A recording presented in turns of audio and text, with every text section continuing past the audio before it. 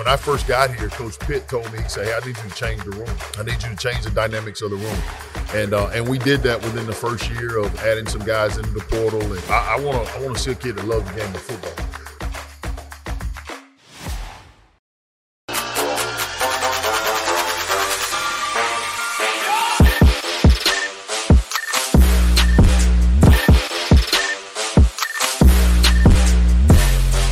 We're right here with defensive line coach Deke Adams. Hey, Deke, we had Coach Knight on. Let's go back. Let's go back a little bit here.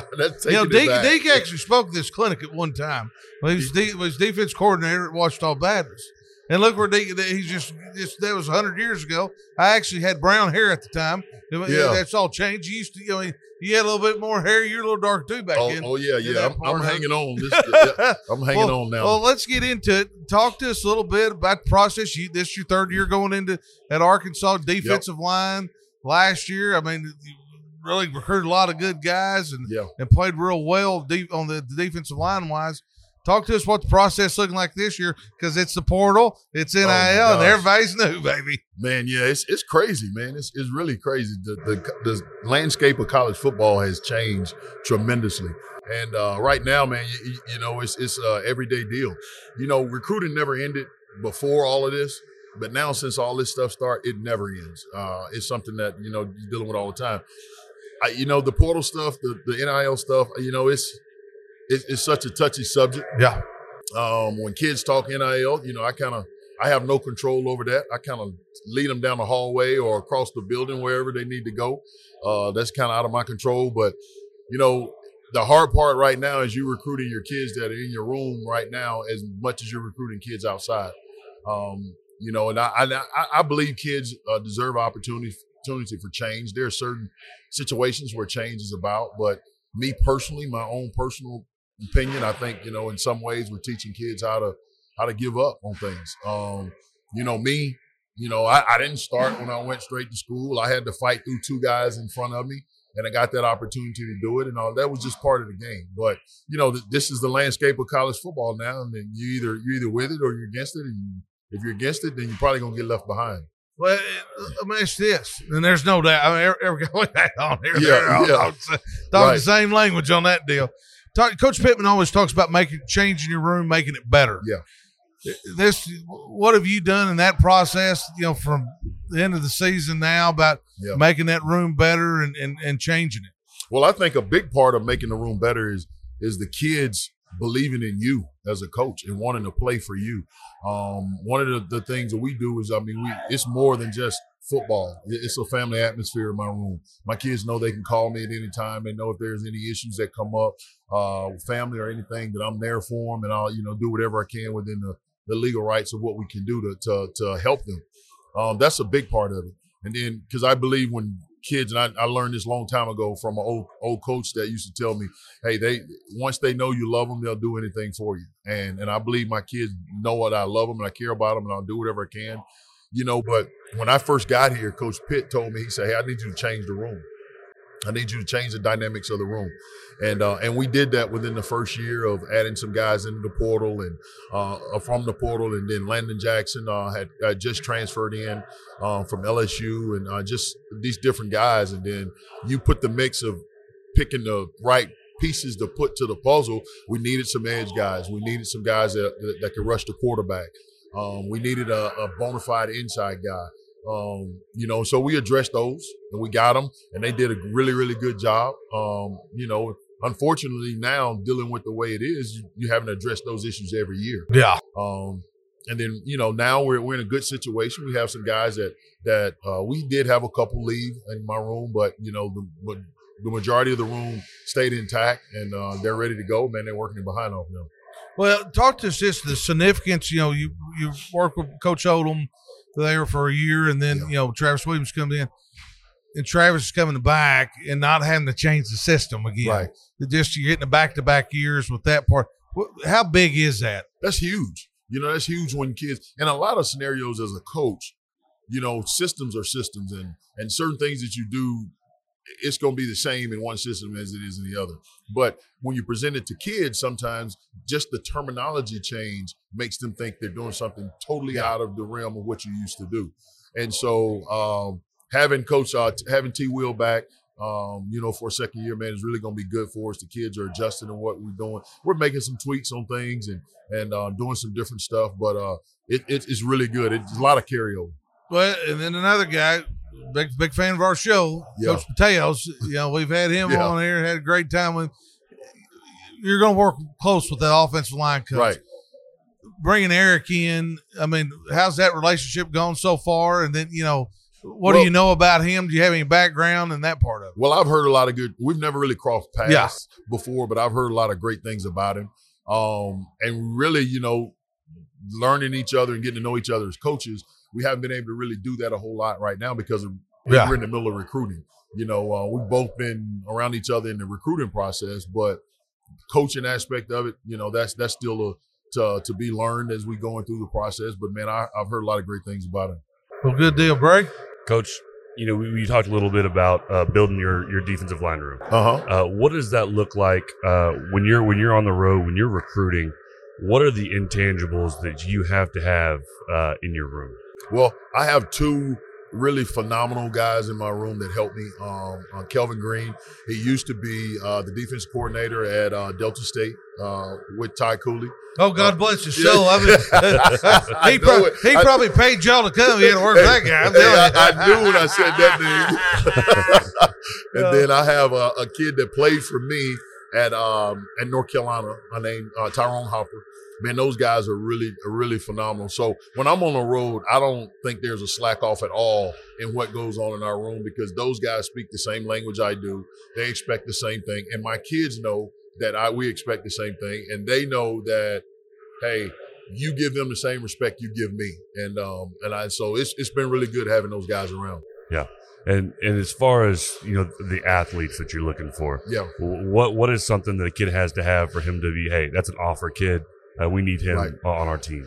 Well, the biggest thing for me is I want to see a kid that loves the game of football. Mm-hmm. There's so many kids now that are playing the game for so many reasons. In a lot of ways, they're not the right reasons. Mm-hmm. I want a kid that loves to play the game because we are a blue-collar program. We're going to work. Yeah. And when it gets tough, I don't want you bailing because it gets tough and because you're here for another reason. Mm-hmm. Then obviously, the academic part of it. It speaks for itself.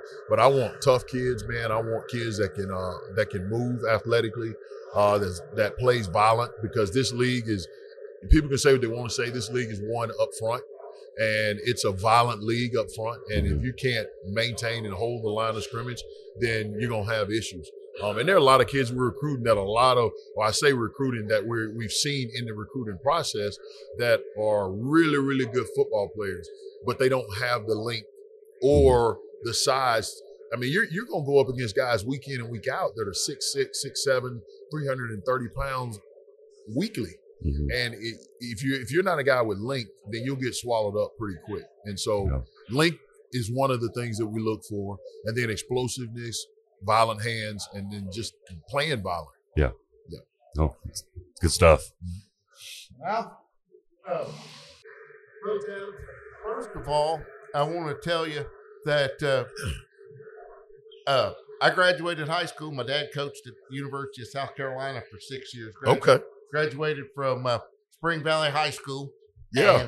And know the area well. Under Joe Morrison was his coach. Okay. And then another great thing you brought up that I never thought about, or Coach Williams did in his question, that your relationship between the defensive line coach and the offensive line coach. Right. Because my dad, for 9 years, Jim Washburn was the defensive line coach. Yeah. And my dad was the offensive line coach. And they were like two peas in a pod, in a pod, right? Yep. And my dad said he just learned so much from talking to Coach Washburn, and Coach Washburn learned so much about pass protection, the ins and outs of the game. And I asked my dad, I said, so you learned a lot. He said, but I'll tell you one thing. Wash thought he could beat me on a pass rush. And back in the day, where y'all run out, where the team runs out. Yeah. that used to be the indoor. Okay. And so Jim Washburn, Coach Washburn challenged him to a pass. Oh man! And my I'd dad love to see that one. And my dad was. He said, "Okay." He said, "Coach Washburn, I'll beat you because you're too old." Daddy said, "I tell you what, boom." Said they got off. I got off at the. I got him by the neck. I got him up under here. My feet were moving. He said, "Put me down." My dad said, "I can still do it." Right. I can still do it. Well, I don't know if you'll get myself or Eric that'll agree on doing that. I don't know if you can get that done, but I'm always gonna bet on myself. It was in fun. Coach Washburn challenged my dad's manhood, and he said, "I can't right. Can't let that That's happen." right. I'm gonna tell you, Coach Washburn, man, he was a great coach. I used to go and spend time with him when he was with the Titans. Yes. And all that, so he's a great football coach. I think he was voted with Sports Illustrated the top assistant coach in and NFL one year. Hey, coach, and even a better storyteller. Yeah. I believe that. Yeah. I mean, when he gets to telling you a story, when he's telling it, take what he tells you, divide it by 500, and you'll still get a remainder. That's right. Okay. But and that is just incredible. And I feel like I know you because your son at one time was a highly recruited football player. Yep. Committed to the University of North Carolina. Right. What did he play? Quarterback? What position? Well, he played quarterback his junior year. When his sophomore year, he played receiver, and they had a really good quarterback. The quarterback ended up leaving. And I told him after that, they didn't have any younger quarterbacks behind him. I told him then, I said, "Listen, if you don't play quarterback, you're never going to touch the ball." So he went and played quarterback his junior year and did a really, really good job. And then when we ended up moving back to North Carolina, and he went to Green Hope High School, and they had a really good quarterback there, so he went back to receiver. Okay. So then during all that, he was also Major League Baseball prospect, #1 pick of the not the California Angels anymore, the Anaheim Angels. Right. Coach, how do you as a family, how did y'all bring all that together? Yeah. A big part is obviously, with my wife. My wife was an All-American basketball player in college. Oh, she was. We met each other there. So we know where it comes from. Yeah. I've been bragging on you for a year now. Let me tell you this. I will not deny it one bit. I just think I'm a great recruiter. There you go. There you go. But yeah, she has athletic mindset, so she understood all the stuff it took to do that. And it was tough. It was tough, because the one thing I'll say about him, he put everything into whatever sport it was he was playing. When he was playing football, he was invited to play in the North Carolina versus the Virginia. Yeah. Well, it was the North Carolina versus Virginia baseball game. It was in the middle of the football season, though. And he turned it down, and he said, "I'm not going to play in that because I'm playing football. I'm not going to lead my team." And then even in the summer, when there were certain football workouts, he had big things going on with baseball. We would talk with the coach, and hey, he would play in certain baseball tournaments because he had to be at football stuff, and then vice versa. So it was a definitely juggling act. Was it a tough decision when it came down to do I want to play college football for 4 years, or do I want to ride the buses in the minor leagues for was it a tough decision? Did he wrestle with the decision for a long time? He did. He did. Even the night after he was drafted, he woke up the next morning, I think I want to go play, for Carolina in baseball and football. And we told him, we said, "Hey, we're going to do whatever you want to do. We're here for you." But I think once he realized what had just happened, he took everything in, and then sat down and looked at numbers and all this other stuff. It was kind of a no-brainer for him at that time. And the best decision as a parent, when you're leading your kids and you kind of help lead them in a certain direction, is always feels good when they come back and say, "I'm glad I made that decision." And he did that. Because I don't want to know anything about, but I mean, when he was thinking baseball, we're talking, they're throwing up pretty good chunk of change. Yeah, his direction, right? He was blessed. And, there's no doubt about it. And you're like, okay, I can go to college, or I can take the bag of money, right? And all I got to do is concentrate on baseball. Right. Well, at that time, I think that explained his love for both sports because he was torn at that time. And people used to ask him all the time, "Hey, which one do you favor? Which one do you favor?" Well, he loves them both. Now, obviously, baseball is his first love because that's really kind of what he first started playing. And then I think it took that into his first year, maybe of the minor league and all that. He really started to figure out, you know what? I'm a baseball player. Let me be, and that's when things started to get better for him.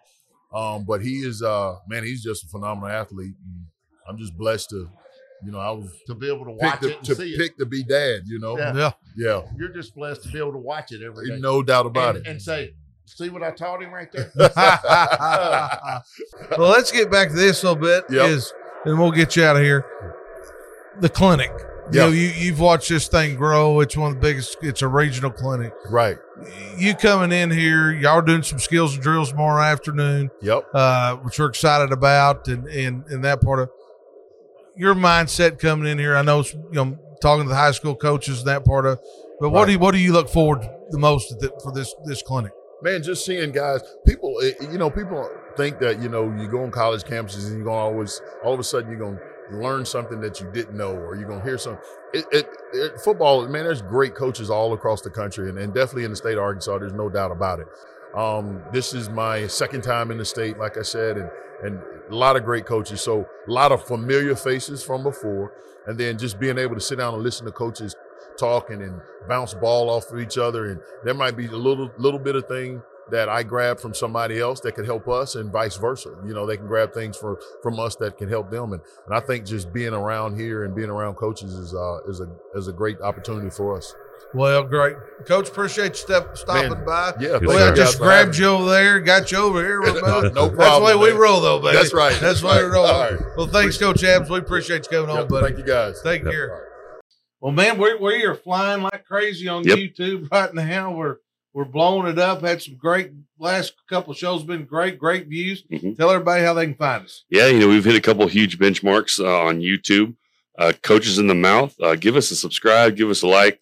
That's huge towards where we're headed. And of course, we're on Twitter or X under Coaches Pod. So give us a follow there. You can watch all of our episodes there as well. Well, it's great. Well, for Coach Jeff Williams, Coach Bray Cook, The Mouth, we'll see you next time.